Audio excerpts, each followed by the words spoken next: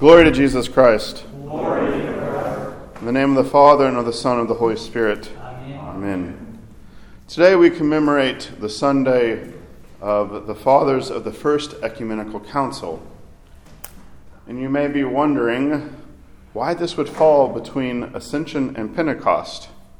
Well, if you're wondering that, let me try to answer that. I didn't kick the bucket. In the book of Acts, where we see the account as we have a transition in Luke and Acts, we have the ascension of Christ into heaven, we have the need to replace Judas. And so the apostles come together and they have qualifications for the apostles. We need someone who has been with us from the beginning of the ministry who can attest and take the place that Judas had. So they draw lots, and Matthias is chosen to fulfill apostolic ministry. 12, of course, as they constitute and will constitute the 12 new tribes of Israel. There's a reason why there's 12. With this, the book of Acts opens up into the apostolic ministry, especially focused on Peter and Paul, as they go from Jerusalem to all ends of the world. This happens, of course, following Pentecost. And as we wait, the church has decided in its wisdom to put before us a commemoration of the Fathers of the First Ecumenical Councils. Why a commemoration of the Fathers of the First Ecumenical Council? Because the Fathers of the First Ecumenical Council are inheritors of the apostolic ministry. They are descendants of the apostles. As we heard read just a few moments ago in the epistle, as Paul is going through his apostolic ministry, he stops and he calls for the elders or the bishops of the church, and he tells them, he gives them an exhortation. I would like to read this exhortation again because there's a few points that I would like us to contemplate this morning. Take heed to yourselves, this is to the bishops of the church. Take heed to yourselves and to all the flock, among which the Holy Spirit has made you overseers, to shepherd the church of God, which he purchased with his own blood. For I know this, that after my departure, savage wolves will come in among you, not sparing the flock. Also from among yourselves men will rise up, speaking perverse things, to draw away the disciples after themselves. Therefore watch, and remember that for 3 years I did not cease to warn everyone, night and day, with tears. So now, brethren, I commend you to God and to the word of his grace, which is able to build you up and give you an inheritance among all those who are sanctified. The Holy Catholic and Apostolic Church, the Orthodox Church, is governed by bishops, by synods. And this has been from the beginning of the church. We have in the book of Acts, especially in Acts 15, the first synodal meeting where they make pronouncements, make judgments in agreement with the Holy Spirit. And as we sit between Ascension and Pentecost, these words that the Fathers have chosen for us to hear can ring out and sink into our hearts. It is a little bit scary in some senses when we hear that from the beginning of the church that there is going to be men who rise up, and as Paul tells them, from amongst the church. And they will be, as Paul describes them, savage wolves who will come in and destroy the flock of Christ. Unfortunately, these words, of course, Paul knew what he was talking about, is true.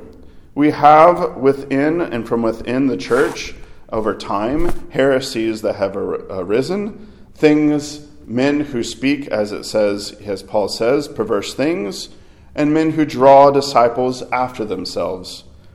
We, of course, in commemorating the First Ecumenical Council, remember those who defended the doctrine of who Jesus Christ is, that he's truly God and truly man, against those who would draw away from his divinity or from his humanity. Brothers and sisters, our bishops have been invested with apostolic ministry as shepherds. They then bestow upon priests apostolic ministry of shepherds for the local parish. And it is incumbent upon the bishops, upon the priests, to speak about wolves, to speak about those who maybe, I'll say this, and I'm going to put scare quotes around this because perverse things can come from the left or the right, but can speak perverse things that can twist the apostolic teachings about morality, about basic teachings of the church, about even who the Holy Spirit is, who Jesus Christ is, what our purpose as human beings are, etc. And as time goes on, these perverse things seem to get more perverse. You can then have even to the right, and I think this is a tendency a little bit to the right, I'm going to put square quotes here, of those who want to draw away disciples from themselves. Those, and again, I'm going to repeat, some of these tendencies can come, as Paul says, from within the church. So it might be somebody who has a cassock on, who even has a cross on, who might decide to stir things up, be wolves among the sheep, and to draw away disciples after themselves. I think there's something particularly pernicious and obvious in this. There's this desire to draw a small group of fanatics around a particular voice that stands out against the world and especially against the church, telling the church how it needs to follow them, losing sight of the shepherds and thinking that there's only one shepherd, usually the one voice that has appointed itself as a prophet. Paul's words to us to watch as he gives to the shepherds, to remember Paul's exhortation, to be prayerful about our shepherds, to be on guard for wolves.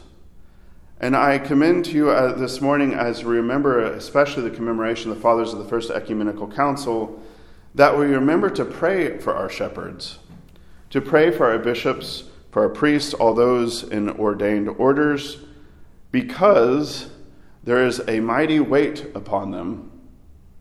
There is a weight and a responsibility to shepherd, and that can be, in some senses, exhausting, because you're going to get it from either direction. When you make a decision, there's going to be somebody who will be critical, especially for the bishops at a time when everything, how shall I say this? Everything is on fire.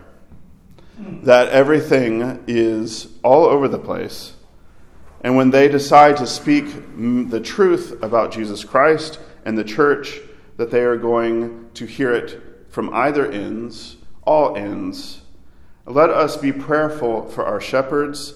Let us be attentive and studious of the Holy Scriptures, of the Fathers, so that we can hear the voice of the shepherd. For this is the most important thing. This is why we have a synod. This is why we commemorate an ecumenical council. All of these are ministries and ways in which God has ordained for the church to defend and to articulate the truth of Jesus Christ. That's the bottom line. Our chief shepherd, our Lord God and Savior Jesus Christ, has appointed shepherds for them to point us to him, that we may exist within his flock safely, being fed by our Lord God and Savior Jesus Christ through the truth of the Scriptures, the tradition that carries him forward, that preserves his teachings and the teachings of the apostles and proclaims it loudly to the entire universe. We await the clothing from on high, the Holy Spirit that has descended upon us in our chrismation, that dwells within our hearts. And we look forward to this Pentecost where the fire and the wind will come and we will glory in our Lord God and Savior Jesus Christ. Glory to Jesus Christ.